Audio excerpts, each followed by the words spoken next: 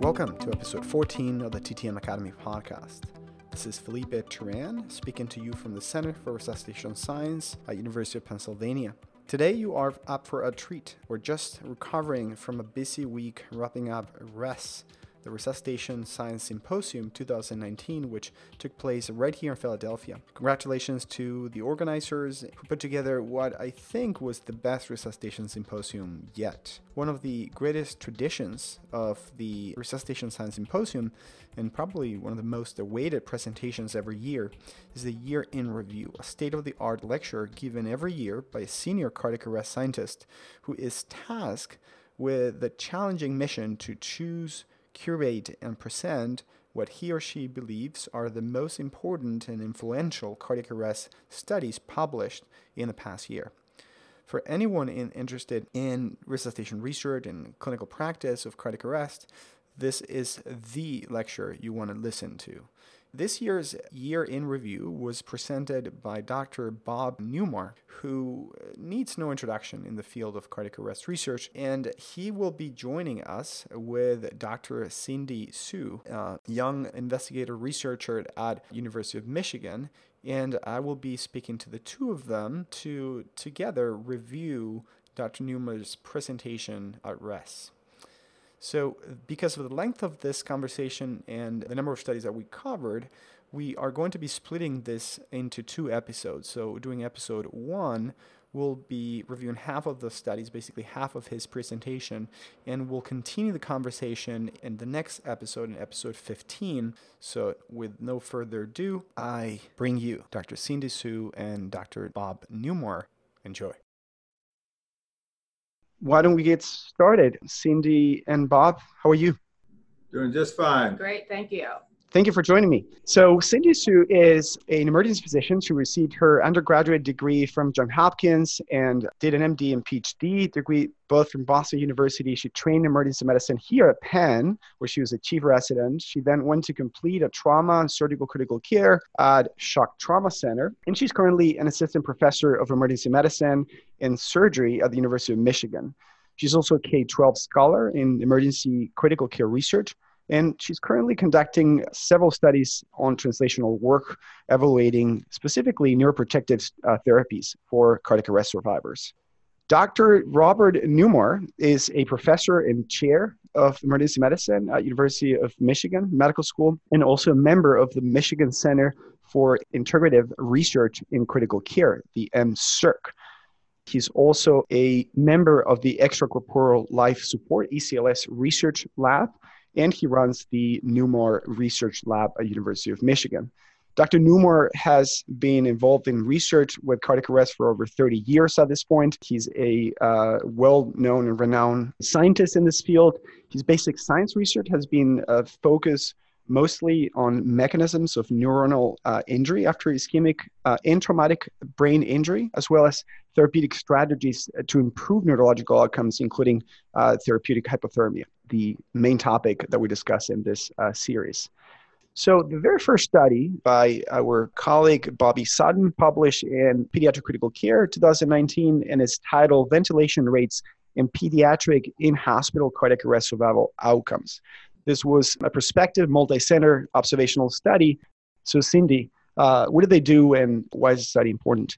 Yeah, I think, the importance of this study is actually the first study that specifically looked at the ventilation rate of pediatric cardiac arrest. The guidelines actually recommended that the respiratory rate in children during cardiac arrest to be also 10 in a minute, which is consistent, with adults. And that, I think, is more of a practical issue to make sure that we can standardize the training across the board.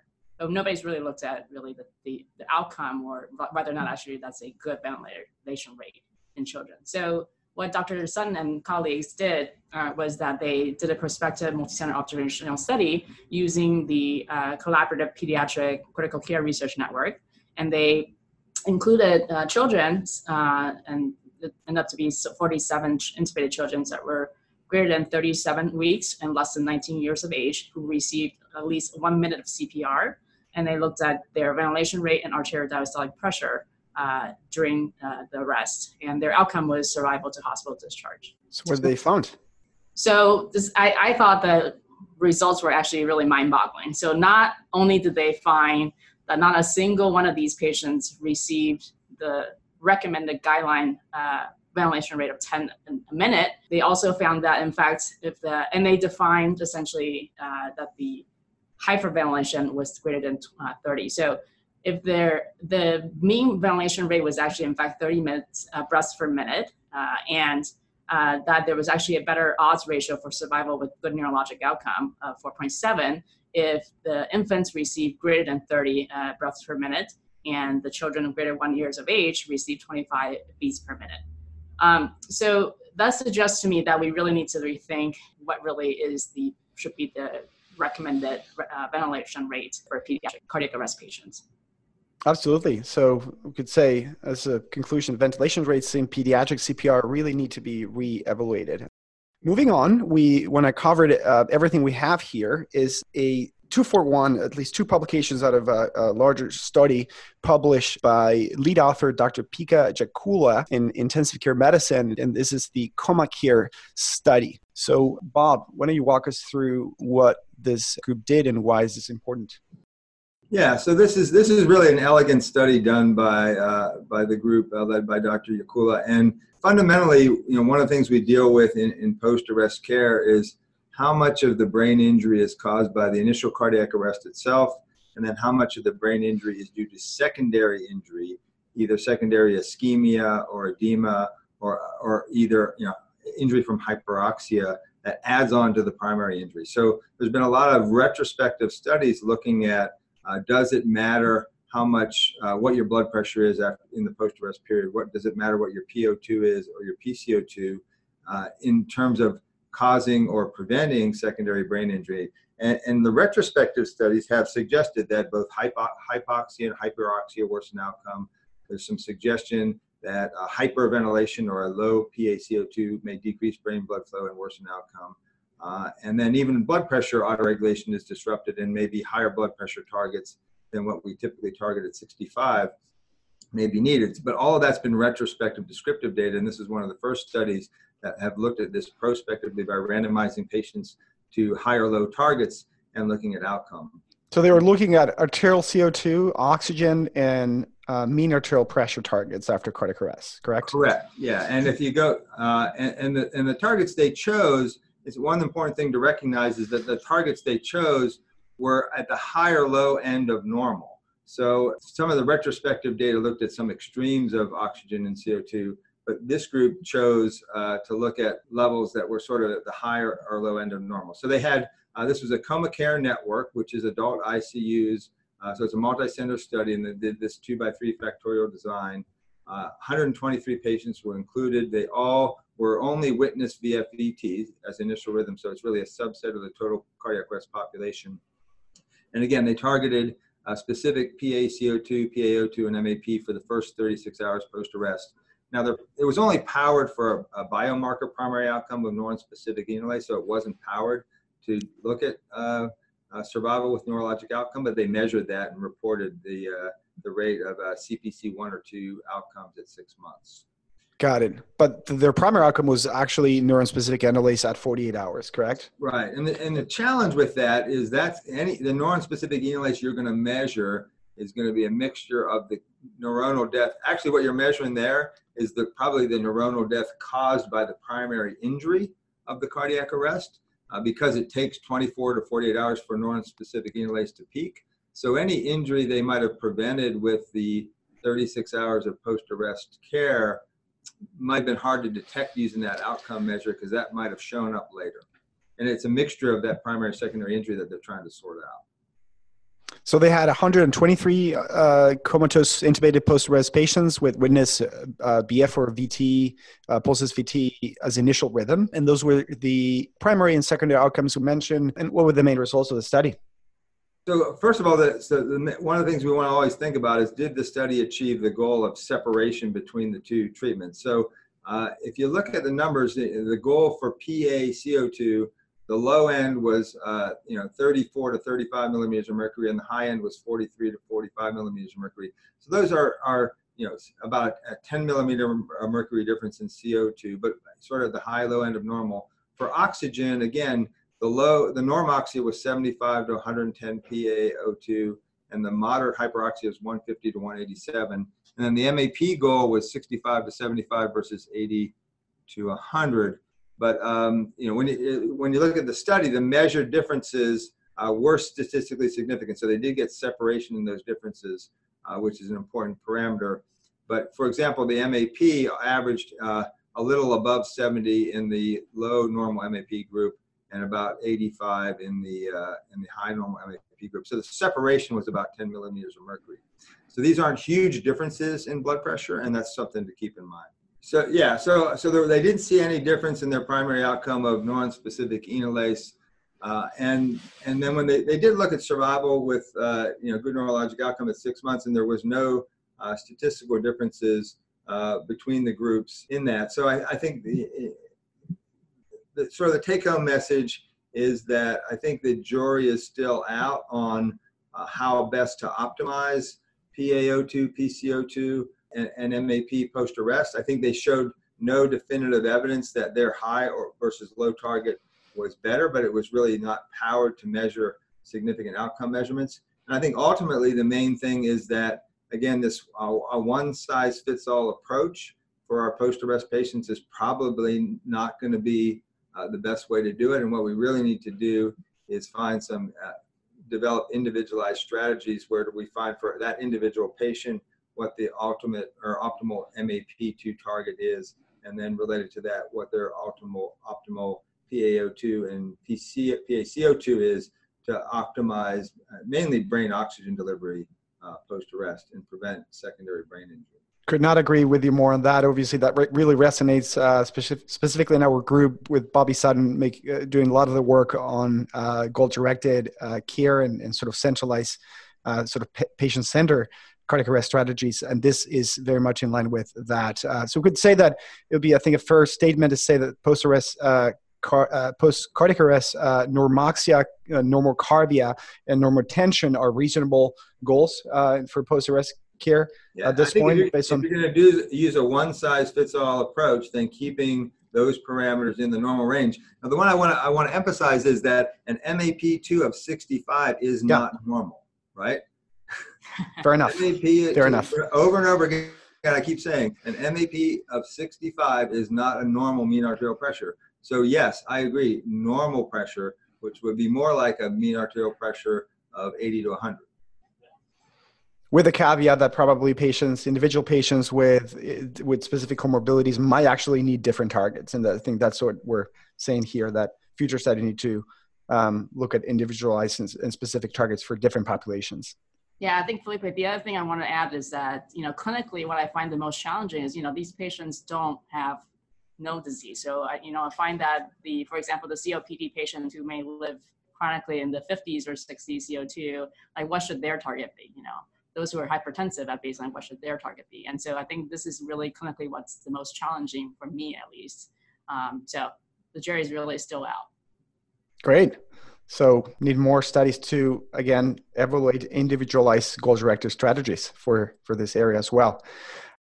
So the next study is a study published this year in the European Heart Journal by Dr. Cohen and Mahmoud, and the study is titled Early Goal-Directed Hemodynamic Optimization of Cerebral Oxygenation in Comatose Survivals After Cardiac Arrest. This was the NeuroProtect post-cardiac arrest trial, very much in line with what we're just discussing. Cindy, what do you tell us about this specific study? Sure. So Dr. Amalou and colleagues did a prospective single-center randomized clinical trial in their adult ICU, and they randomized patients, out-of-hospital cardiac arrest patients who were unconscious with all presenting rhythm, I should say. And their intervention was essentially early goal-directed hemodynamic optimization with a map of target of 80 to 100 with SpVO2 of 65 to 75 versus a map of 65 only target for the first 36 hours in the ICU. And their primary outcome was, in fact, the evidence of anoxic brain injury on diffusion-weighted MRI. And they defined that as a specific ADC cutoff, coefficient cutoff, of number of voxels that essentially is lower than that cutoff. And their secondary outcome was survival with good neurologic function, which is CPC of 1 to 2 at 180 days. And so, again, they actually got a really good separations between their hemodynamic goals. And so, if you go to the show note, you will see that the map certainly separated. And they also demonstrated, obviously, that the patients who were randomized to the 80 to 100 group did require significantly more norepinephrine infusion than those who were randomized to 65 MAP goal. And they also looked at essentially the degree of cerebral saturation, and interestingly found no difference between the two groups. And finally, they looked at the flow of middle cerebral artery. And in that one, they did see a higher flow with the MAP of 80 to 100. They did not see any significant difference between with the primary outcome, which is degree of noxious brain injury on the diffusion-weighted MRI, although it did actually come close to the p-value was 0.09. And also, they did not see any differences in the survival to good neurologic outcome function. So consistent with the findings from Jakula's coma-care studies. Correct. And I think that, again, this is a issue of was this individualized enough to really make a difference? Was it power to detect the said difference? And are the outcomes should actually that be different sets of primary and secondary outcomes that we'll be looking at? So great.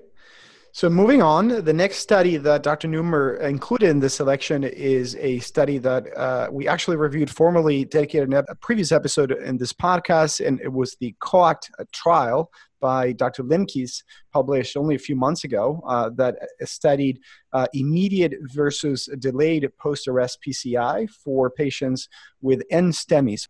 With a STEMI, we know that those patients need to go to the cath lab, but the question on patients with NSTEMI had not been completely answered so far, and we had not had a study of this quality to provide evidence on this question of important management in post-arrest care. So, Dr. Neumer, why don't you walk us through what Dr. Limkes and group did with the COACT trial? Sure, and just to provide a little bit more context is, again, the descriptive retrospective studies that have looked at this have consistently found that patients that go early to the cath lab that don't meet STEMI criteria have better outcomes, but the challenge with that is always the selection bias of taking, the idea is that it's likely that the patients that have the greatest chance of survival are being the ones being taken to the cath lab, and that's very difficult to control for in a retrospective analysis, so that it is essential that we do get prospective randomized trials to answer this question. So this was a prospective open label study, open label because you know whether they go to the cath lab or not, and it was multi-center in adult ICUs, 522 unconscious patients that were status post out of hospital cardiac arrest with an initial shockable rhythm that did not have STEMI criteria. Also excluded were patients in shock or obvious non-cardiac cause of arrest, which is important as well. And they got randomized to immediate coronary angiography versus at least what was described as coronary angiography that was delayed until after neurologic recovery. So they all got coronary angiography. It was really the timing of that. And the survival to 90 days was the primary outcome. So this study has been extensively reviewed and discussed, and I'm not sure I have any unique things to add to that. The bottom line is that there was no statistical difference in outcome, the primary outcome of survival in the two groups. But there's a few caveats to that when you compare this to some of the previous, specifically the previous retrospective studies. I think the biggest thing that people have discussed is that the incidence of, acute coronary occlusion or treatable disease was much lower in this study than many of the retrospective studies. And if you specifically look at, the most definitive thing is an acute thrombotic occlusion. Only 3.4% of the patients in the immediate angiography group acute thrombotic occlusion. So that's a much smaller number than what was reported in the retrospective study. So it suggests that this patient population had a lower incidence of acute coronary occlusion as the etiology of the cardiac arrest. So the external validity of this in different populations that have a higher incidence might be different. So that's really, I think, the main consideration that people need to think about in interpreting this study. What are you doing with your patients, Cindy, at 4 a.m. when you have a post-arrest in the EC3 and they had a shockable rhythm but no STEMI? Well, Are you waking up your cardiologist? We are. I do at least, and Good. we would have a collegial discussion about if they should go and when they should go. But I think this study, with its limitations, perhaps suggests that don't necessarily need to go right away, but should go at some point during their hospitalization. So we shouldn't forget about this important intervention in this group of patients. We know now, at least based on this evidence, that we don't need to rush to the cath lab with them. And this is not the last word, right? Bob, there's a couple of other ongoing studies, one in the US, the DISCO trial I know about, and then one in Europe, correct?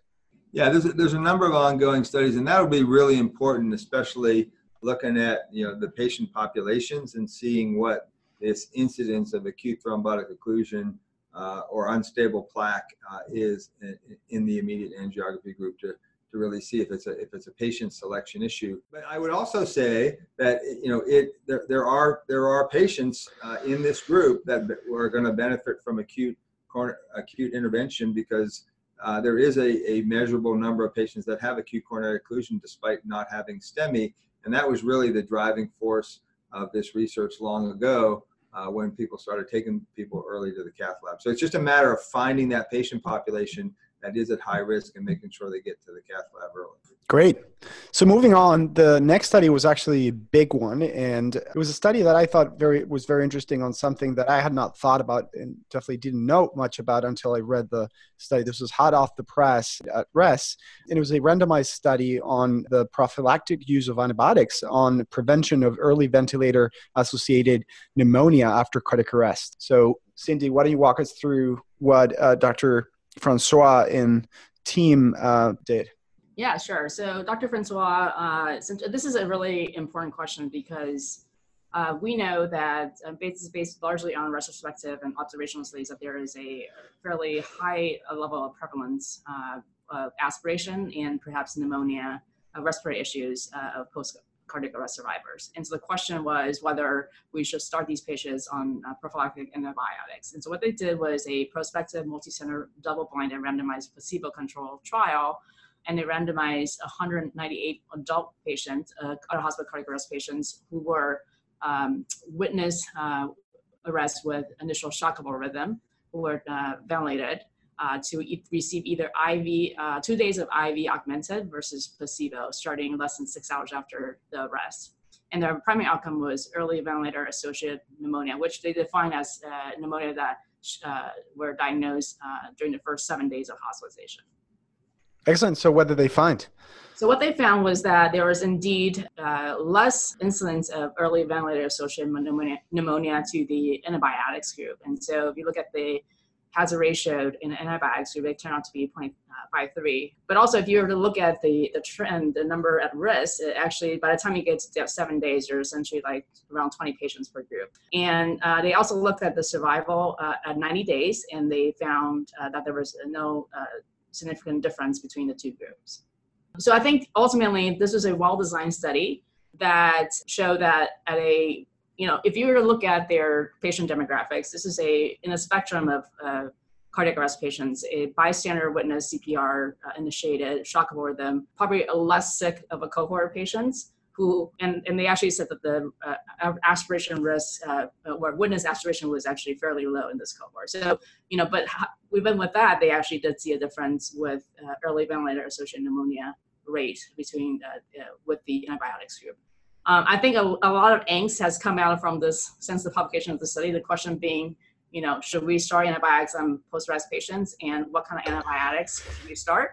They did also look at the multi-drug resistance rate between the groups, and they found no difference. I think this certainly deserves more research, and also looking at different subpopulations of cardiac arrest patients. And I think at any given institution, this needs to be a collegial collaboration between, emergency medicine, critical care, and infectious disease teams to really come up with the best plan for each institution. Isn't that the answer for each one of the problems that we have? Yeah, I mean, I would chime in too that remember that although they saw a decreased incidence of ventilator-associated pneumonia, there was no decrease in ventilator-dependent days. There was no decrease in length of ICU, and they specifically state in the paper, none of the patients died of pneumonia or sepsis. Right. So the question is, yes, you can. In this study, it's as designed in this patient population, they could decrease the incidence of early pneumonia, but it didn't have an impact on either more intermediate or ultimate outcome. Philippe Turan here. We're going to stop the discussion at this point and leave the next section for episode 15. So stay tuned and look for the next episode to complete this presentation.